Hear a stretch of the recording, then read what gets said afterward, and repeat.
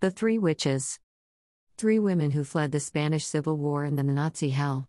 Three warriors who suffered firsthand the nightmare of being a woman in a war scene. A Spanish, a Hungarian, and an English. Two painters and a photographer who embodied the clear reflection of sorority.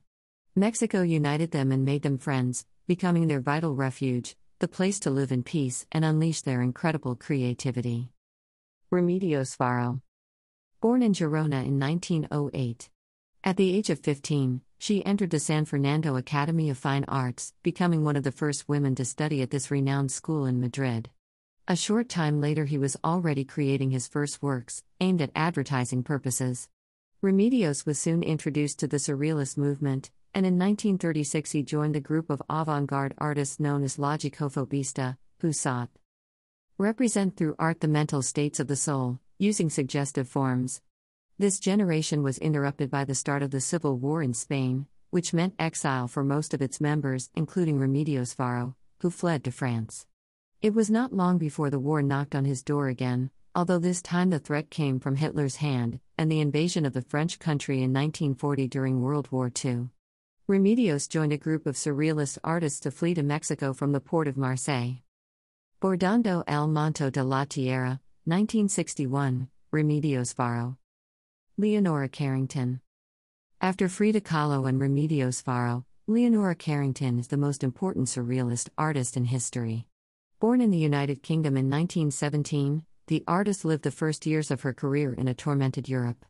After the arrest of her partner, the artist Max Ernst, by the Nazi army in 1938, Leonora suffered a severe psychic destabilization and was admitted to a psychiatric hospital in Santander.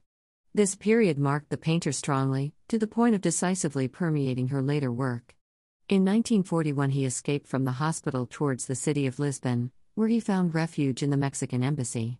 There she met the writer Renato Leduc, who helped her emigrate from Europe to settle in Mexico and start a new life. Maze Visual, Animaciones, Leonora Carrington. Katie Horna. She was born in Hungary in 1912 and in 1933 she left for Berlin looking for a future with her Rolleiflex camera on her shoulder. On his return, Nazism was making its escalation in the Hungarian country and Katie's father had been arrested by Hitler's forces. This prompted the photographer to leave, this time to Paris, where she met the reference of war photography, Robert Capa. Rather, to his male version, Andre Friedman, since Robert Capa was a pseudonym under which two professionals worked, he and the photo reporter Gerda Taro. Together with them he decided in 1937 to portray the Spanish Civil War. With his photographs Republican propaganda was made abroad. After that, she tried to settle again in the City of Light, but at that time she was invaded by the Germans. Katie Horna. During their exile in Mexico, the three artists formed very deep bonds of friendship, and together they created the ideal atmosphere to continue nurturing themselves artistically. The three were integrated into a circle of friends and artists exiled in the Mexican country, among which were Cesar Moro, Esteban Frances, Gerardo Lizarraga, and Eva Sulzer. Almost all these artists had in common that they developed a surrealist style, considered to generate art in the fascist Europe from which they fled. Only Mexico allowed all of them, and especially our three protagonists, to continue exploring the fantasies of the rebel unconscious. It is in Mexico where they found the tranquility and freedom to dedicate themselves to painting and photography, far from the European avant-gardes and creating their own style that characterized them. Remedios, Leonora and Katie met frequently in a Casa Porfiriana painted in red, in the street of Tabasco in Colonia Roma, in Mexico City, where they shared confidences and did not stop creating. Together they worked on the construction and photography of Alejandro Jodorowsky's plays, as well as collages and photomontages. Remedios and Leonora painted incessantly while Katie immortalized those moments from a perspective that only she knew how to approach.